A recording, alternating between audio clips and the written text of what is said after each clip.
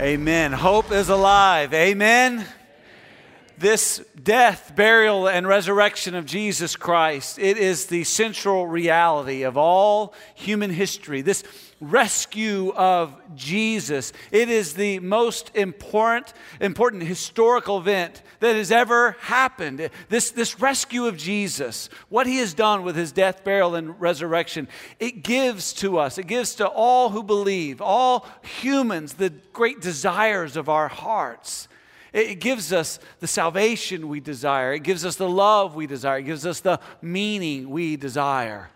It gives us salvation. It saves us from guilt. It saves us from shame.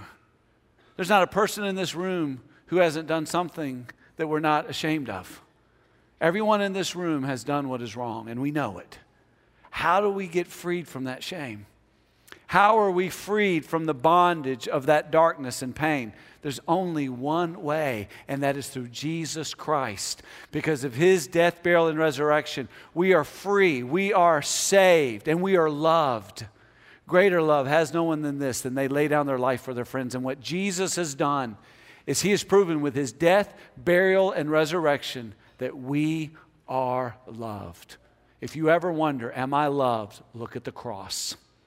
Look at the cross and know you are loved by God. And because you are loved by God, your life has meaning.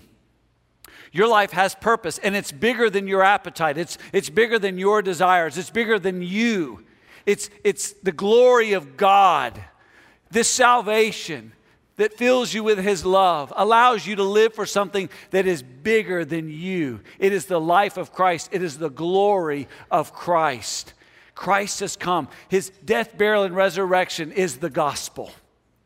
I know that the word gospel is used different ways, sometimes to describe even music, but it's more than that.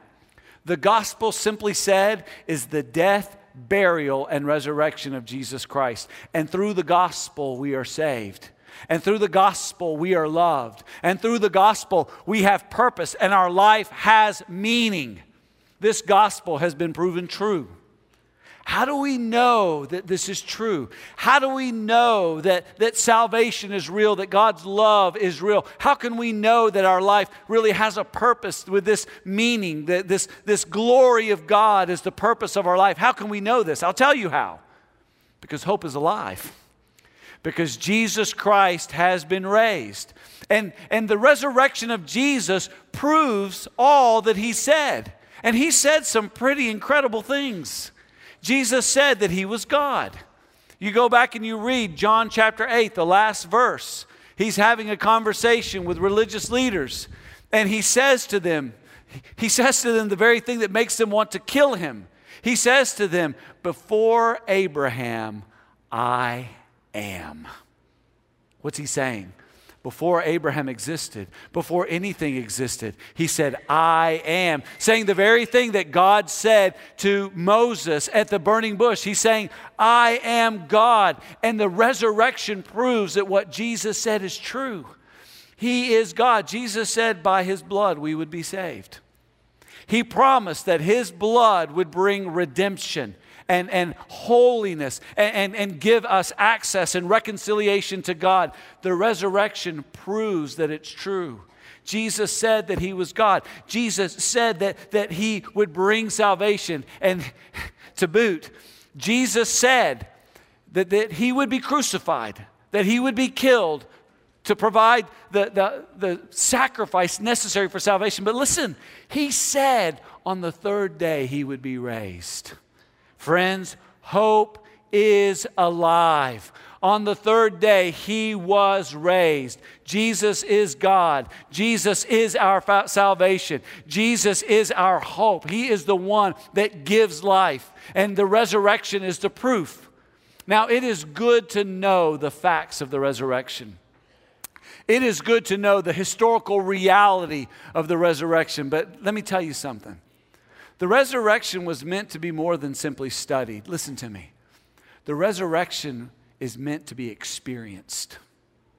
We are meant to experience the power of the resurrection every day and on to eternity forever. The resurrection is more than just a historical reality. It's an experience that we are to have in Christ.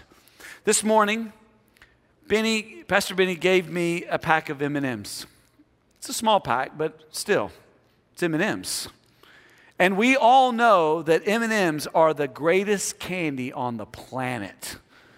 We know this. We know this as a fact. I mean, it is what it is. It is a reality. But how strange and wrong would it be for me to say, thank you, Benny. I know the historical reality of the M&M.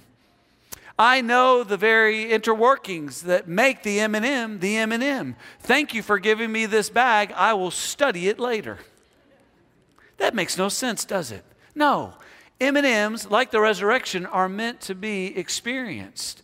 So much so that I feel like everyone should have one. So ushers, if you would, come and share with the congregation a bag of M&Ms. Because M&Ms are meant to be a glorious experience. Now, I know some of you have doubts.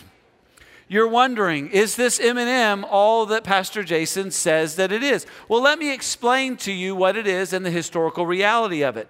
M&Ms are colorful, button-shaped chocolates produced by Mars Incorporated. The candy shell, each of which has the letter M printed in lowercase on one side, it surrounds milk chocolate filling. Now, what is milk chocolate filling? Just in case you don't know, let me explain it. Milk chocolate filling is made of sugar, chocolate, skim milk, cocoa butter, lactose, milk fat, soy, lectin. I don't know what that is, but it tastes good. Salt, artificial flavor, the shell. So that's the milk chocolate. There's also a shell. You need to understand the reality of what you're getting, all right? Here's the shell. The shell is made of sugar, cornstarch, less than 1% corn syrup, so that's good. Dextrin, coloring, and gum of acacia. I don't know what acacia is, but it tastes awesome. So what is the reality? What's going on with M&Ms? Well, M&Ms originated in the United States in 1941. You need to know the historical reality. And they are now sold in as many as 100 countries around the world. I can tell you from personal experience, I have bought and eaten M&Ms on 4 continents, and they're all great. Every one of them. So they are produced in different colors, as you will soon see, some of which have changed over the years. The candy-coated chocolate concept was inspired by a method used to allow soldiers to carry chocolate without having it melt. Maybe you didn't know this. These were created in World War II because when our soldiers would take over a city, the children would come thanking them, and they were given chocolate, but they couldn't give it out because it would melt. So this company made chocolate that will melt in your mouth but not in your hand. So now you know. That's the historical reality of their famous slogan, melts in your mouth, not in your hand. Now, a traditional milk chocolate M&M, which is a packet you have been given, weighs about 0.91 grams, just one. Now, that's 0.032 ounces, and it has about 4.7 kilocalories of food energy, and bad news, 1.7 kilocal from fat. But that's okay, you're in church, it won't count against you. Now, some of you have started eating these, and I'm telling you, I don't know what to think about you. Isn't it enough that you've been given an explanation of the reality of the M&M? Isn't it enough that you know the historical background and reality of the M&M? Of course not. Now, some of you have been a little tentative, so let me show you how to do this. All right, take the top and take the top completely off. When you're done, you should have about this much paper in your hand. You don't need this. Throw this at your neighbor. All right. Now, you'll notice it says on here fun size. That is a misnomer. That's not true. This should be called small size, because fun size would be like the size of me, right? 215 pounds of pure M&M chocolate. That would be fun. This is small. And because it's small, let me show you how to eat a small size, all right? Some of you have been foolishly taking one at a time. That's a joke. You are humiliating that bag of M&Ms. You are making it feel so awkward because that's not how it's meant to be eaten. Let me show you how it's done, and then let me ask you to participate. Take the bag, hold it loosely over your head, and then down it, baby. That's how you eat a bag of M&Ms. Oh, some of them are left. Wait a minute, that one's melted. Oh, it's still good. Oh, are y'all eating these? If you like it, raise your hand. If you don't like it, go see a physician. You're crazy. Oh, man, that's so good. You know, I was giving you the historical data. This is better, isn't it? I mean, reading about chocolate and sugar and lactose and whatever that other stuff was, acacia, I don't know, it's good. And here's what I know. Some of you today, and by the way, when you're done, just let that taste in your mouth, just let it stay. All right? Some of it's going to be in your teeth, just let it be there. Nobody cares. All right? And that covering that's covering your mouth of chocolate right now, don't brush your teeth for at least an hour. Just let it really settle in, all right? Because I'm telling you, that's the way it's done. That's good stuff right there. But you know what? Very easily you could have said, yes, we've read, we know the background of the M&M. That's good. That's good information. But that would have been silly. That's just silly.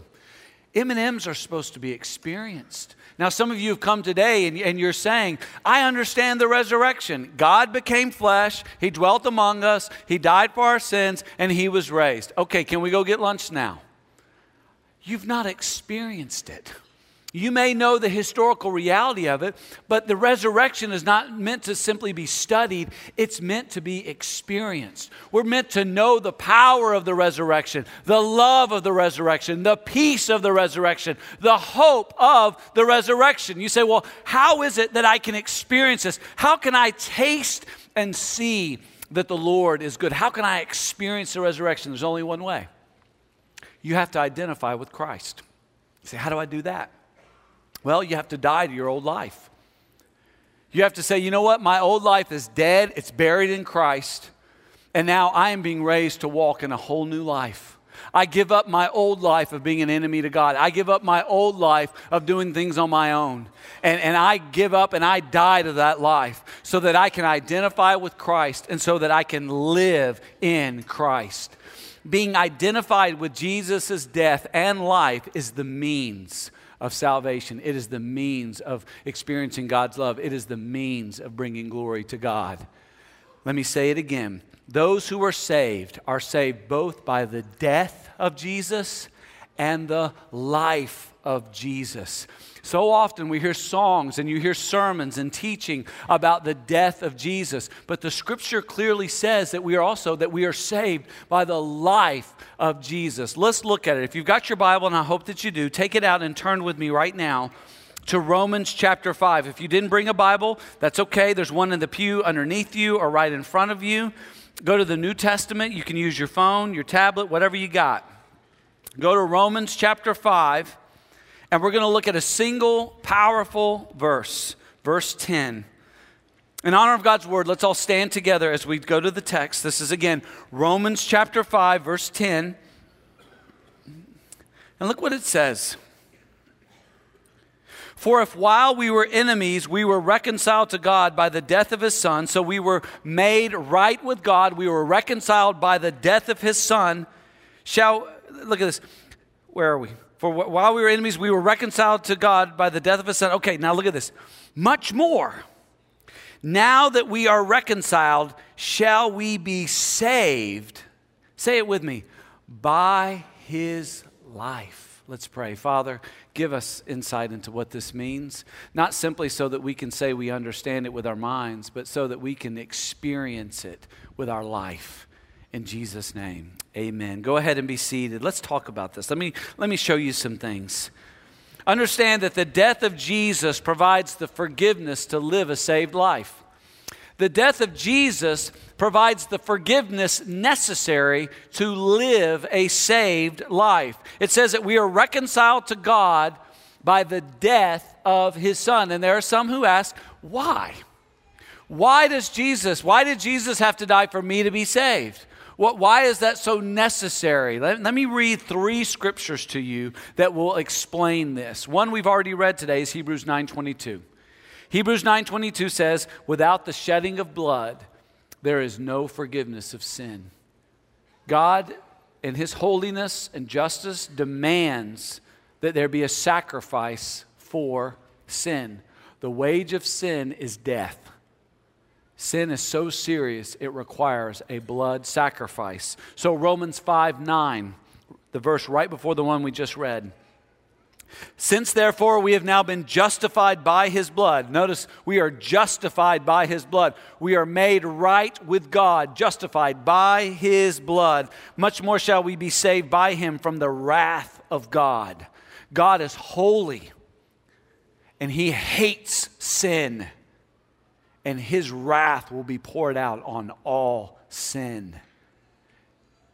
God in his grace was willing to come himself and to take our place and to receive the wrath of God. When Jesus Christ was on the cross and he yelled out, my God, why have you forsaken me?" Understand what was happening there. 2 Corinthians 5:21, he who knew no sin became sin that we might become the righteousness of God. In that moment, the wrath of God was poured out on God. And by his death, death was destroyed.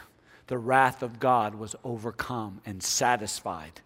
And so it is by his death we are saved. Revelation 1:5 says, Jesus who loves us and has freed us from our sins by his blood. It is by the blood of Jesus our sin is atoned for. That is, we've been reconciled to God. God's wrath is no longer against us. We are no longer enemies to God. We now have peace with God because his wrath has been removed. We are now reconciled to God. Not only is our sins atoned for, our sin is forgiven. Please understand, forgiveness comes at a great price. For you to forgive someone is going to require you to pay a huge price. You're going to have to die to your right to be angry and to hold a grudge. You're going to have to die. You know what our forgiveness requires? Death. In order for us to be set free from sin, Jesus had to die. We are forgiven because of the death of Jesus. And that sin, it's completely paid for. Paid in full. We are made righteous. We are made free. We are made God's own by the death of Jesus Christ. But we are saved by his life. Understand, the life of Jesus provides us the ability to live a saved life. The life of Jesus enables us to live a saved life. He gives us this ability by his power. It says, now that we are reconciled, shall we be saved by his life. There is now no condemnation for those who are in Christ Jesus. We are given new life. Jesus explained it this way. Let me give you two verses. One is John 3:3. Jesus said this, truly, truly, I say to you, unless one is born again, he cannot see the kingdom of God. The only way you will see Christ, the only way you will see heaven, the only way you will see God at work in the world now is by being born again. It's by having a new life. You die to your old life. It is buried in Christ. You are raised to walk in a new life. You are born again. Something outside of you comes into you. Something that happens outside of you because you're dead in sins from birth. But because of Christ and the power of the resurrection, we are given new life. That life comes to live in us and we receive it by faith and we become a new creation. This is 2 Corinthians 5:17. It says, therefore, if anyone is in Christ, he is a new creation. Look at this. The old has passed away. Behold, the new has come. Because Jesus is alive, we can and by faith will live in him. One commentator said it this way. The resurrection of Jesus was the inauguration of new life to God in which with him we now live. We now live in the living power of God. We have God's power at work in our lives because hope is alive. And because hope is alive, this power, the power of the resurrection is now at work in us. And we have his living leadership. He's leading us by his power. We have his living glory. Christ is alive. His glory is alive. And whenever we stop living like his enemy, And whenever we choose to live like his friend, we bring glory to God. When the rest of the world is saying, why don't you satisfy the desires of your flesh? Why don't you just go and drink it away? Why don't you go and just forget yourself in porn? Why don't you just go and be angry and be hateful and go cuss somebody out? Why don't you just go and let whatever your flesh desires, why don't you just do that? And you say, because I am a friend of God. I'm not his enemy. He's bought me at a price, and I love him.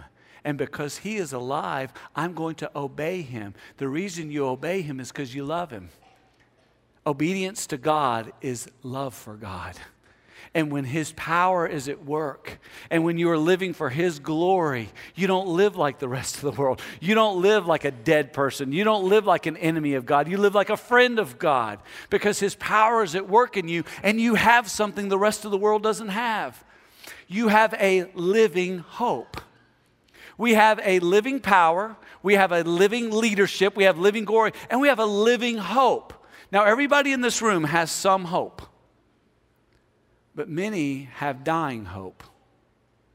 It's a hope you can't keep. I'm going to tell you, if your hope is your good looks, you're in trouble because gravity works.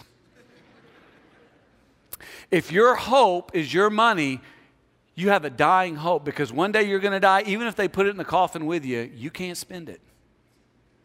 If your hope is your health, you're in trouble because sooner or later you're going to lose it. If your hope is your power, your ability to control other people, and your ability not to have people control you, if that's your hope, you know what? Sooner or later you're going to lose it. Sooner or later you're going to end up in a hospital. You're going to be on a bed, and you're going to be dependent upon nurses and doctors because you will have no more strength. That's dying hope. You know what God's given us? Living hope. It's a hope that does not fade or spoil. It is a hope that lasts for all of eternity. It's a hope that gets you through life and will see you through death. It is a hope that will always satisfy the longing of your soul. It is a hope like nothing this world can offer. It is a hope from God. It is a hope from the living God. And because hope is alive, we have living hope. Amen? This is the power of the resurrection. This is the experience. This is what God is calling us to. And it's experienced in salvation. Again, you ask, how can I experience this? There's only one way. There's only one way. You have to identify with Christ. You say, well, wait a minute, what does that mean to identify with Christ? Let me tell you. It means you do what Jesus did. You die, you're buried, and you're raised to walk in a new life. To be saved, to be set free, to experience the power of the resurrection, you have to say, my old life is dead. I die. I repent from that life. It's dead. It is buried in Christ. And now I am raised to walk in a new life in the power of the resurrection. I am born again. I am a new creation. And that happens by grace through faith in Christ alone. And once that happens, the next thing you do is you picture that in obedience. That obedience happens all the rest of your life. You die to sin. You bury it in Christ that you might live in a new life, in this born-again life. It's pictured first, though. Your first step of obedience to Jesus is to be baptism. Baptism doesn't save you. It's your first step of showing that your old life is dead, you've been buried with Christ, and you've been raised to walk in newness of life. That's why when we baptize people, that's what we say.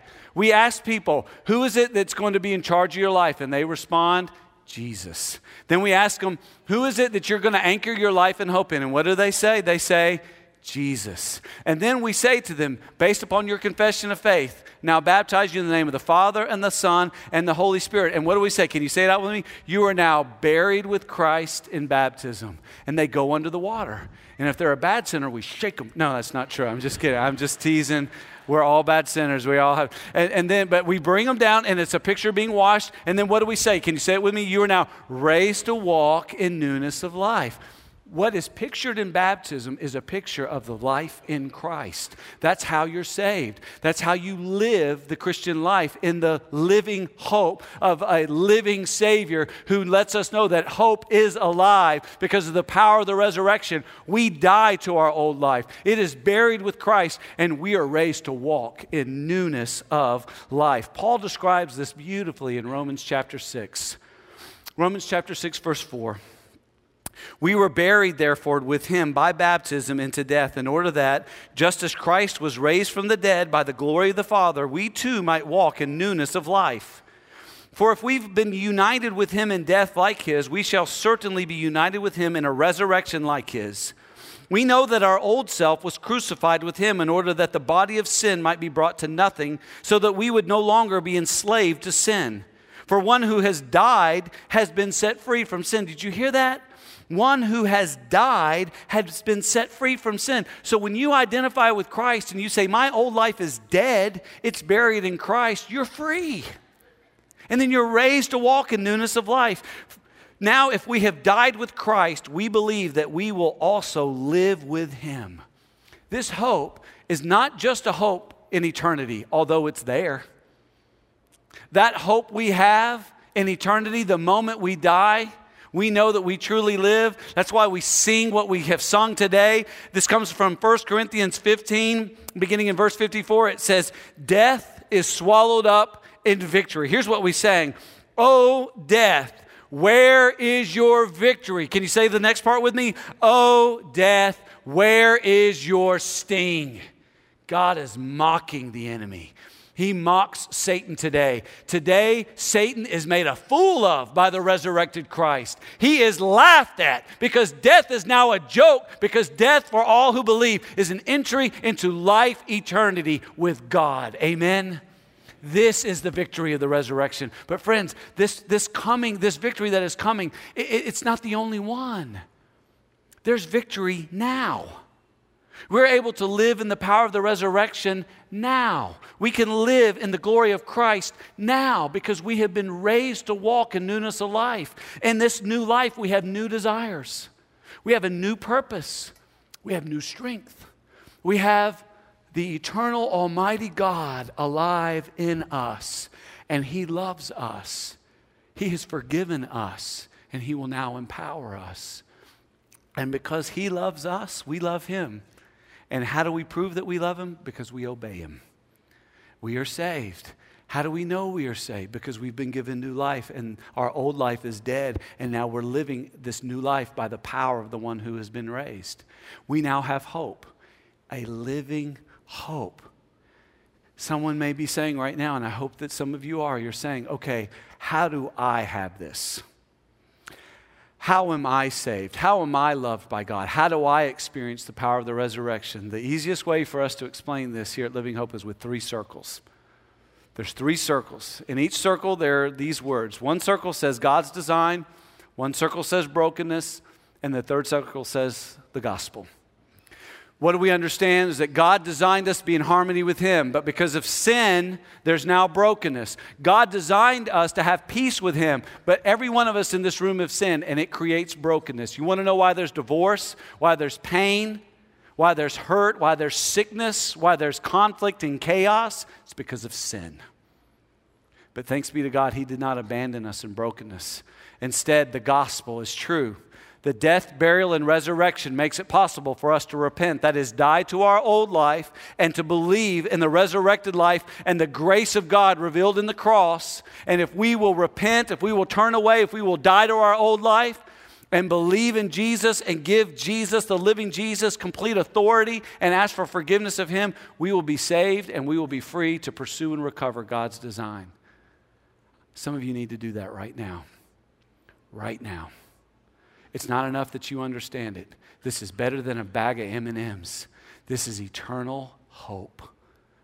Bow your heads right where you are and close your eyes. If right now you would like to receive this, if you would like to be saved, if you would like to become a Christian, if you would like to be forgiven, if you want to have this new life, pray this. You can pray it out loud. You can whisper it. You can pray it in your heart. Say this to God. God, I've sinned.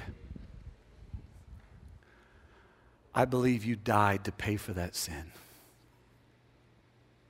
Forgive me. Take over my life. I give it to you. Fill me with the power of your resurrection that I might live and love you. If you prayed that prayer, just right now, just give thanks to God. Right there, just with your eyes closed, just say, thank you, Jesus. Just tell him how thankful you are for him. Some of you have prayed that before, but you've never been baptized. You've never taken that first step of obedience, but you know you need to. Here's what I want you to do right now. Tell Jesus, say, Jesus, I'm going to be baptized. I'm going to make a public profession. I'm going to tell everyone what you've done for me, and I'm going to live what you've done for me. Now, some of you are what we call baptized believers, but you've been living like an enemy of God. I want to invite you right now to tell him you were wrong, and you're not going to live as his enemy anymore. You're going to be a friend of God. You're going to live in the life he's given, a life that loves him and honors him. Father, I pray right now for freedom. I pray your power is setting sinners free. I pray that your children are being emboldened and encouraged in the hope that they have in you. In Jesus' name, amen. Right now, I'm going to ask you to take out a card, and I want you to use this. And this is something I wish someone would have shown me when I first believed. Actually, this is something I wish someone would have showed me before I became a believer. It gives you categories to understand where you are spiritually. Now, I want everyone, there's one right in the pew in front of you, or guys, come forward on the front row, give those to, take a pen. And again, I just want you to right now do this. Understand where you are spiritually. You're one of 5 of these. Now, some of you are in the first one. I already believe in Jesus and am anchoring my life and hope in him. If that's you, just check that first box. You know that Christ is your salvation and you are anchoring your life and your hope in him. Some of you need to check the second one. It says, I believe in Jesus and want to talk to someone about being baptized. If you've never made public profession of your faith, again, not as an infant, this is your decision. Have you chosen to be baptized? Have you chosen to let the world know that you're a Christian? If you are ready to do that and you want to talk to someone, check that second box. Some of you just prayed to receive Christ for the first time. Check that third box. Put, I am believing in Jesus today and need to talk with someone about my life in Christ. If today you've accepted Christ, you need one of our leaders to talk with you about how to live that life, to grow in that life. Fourth, this is where some of you are. I'm not ready to believe in Jesus, but I'd like to talk with someone about him. Listen, we would love to talk with you. Get a cup of coffee, me and you, over a bag of M&Ms. We can talk all day, right? But listen, today you may be hearing this, and maybe you're where I was. When I first came to church, I wasn't raised in the church. It took me several months to believe, and I had lots of questions, and I'm thankful I had leaders who answered my questions. Here at Living Hope, leaders are here to talk with you. We want to walk with you. We want to help. Some of you are in that last box. I'm not ready to believe in Jesus, and I'm not ready to talk to anyone about him. Listen, that's okay. Keep coming. When I first came to church, I didn't want to believe and I didn't want to talk to anybody. But you know what? I kept coming and I was welcomed. And you're welcomed here. You're free to come here to listen, to ask questions. You're free to come and worship and give consideration. And you need to know you're not going to be manipulated here. We don't believe in the power of manipulation. We believe in the power of the gospel.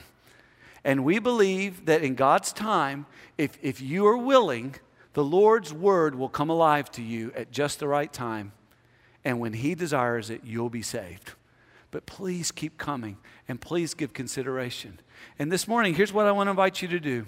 If you want to come and pray, and I recommend this, come and bring your card and put it at the altar. Just put it on these steps and say, God, I'm giving you my life. I'm going to be baptized. I am living for you. Some of you this morning, as I was praying and encouraging others to believe, you began to think about someone that you care about that needs this new life. You know what the best thing you could do for them is pray for them. You know why I'm here today? It's because of the blood of Jesus and the prayer of many people that prayed for my salvation. And I want to invite you to do that, to pray on this Easter Sunday for the salvation of someone you love. So let's stand together and let's pray together as we prepare to do that. Lord, we have just a moment where we can sing this song of confession. We can proclaim who you are to us. But Lord, I know there's some who need to come today and get on their knees and put this card just right here on the stage and say, God, I come. I come because you've saved me. I come because I need to be baptized. I come because I've got questions and I need you to help me understand. I come because I have concerns and there's brokenness around me and I need you to do a miracle. So God, I pray as these who come today that you will do the miracle they ask for. And I ask that you do it in Jesus' name. Amen. Come and pray as we sing together.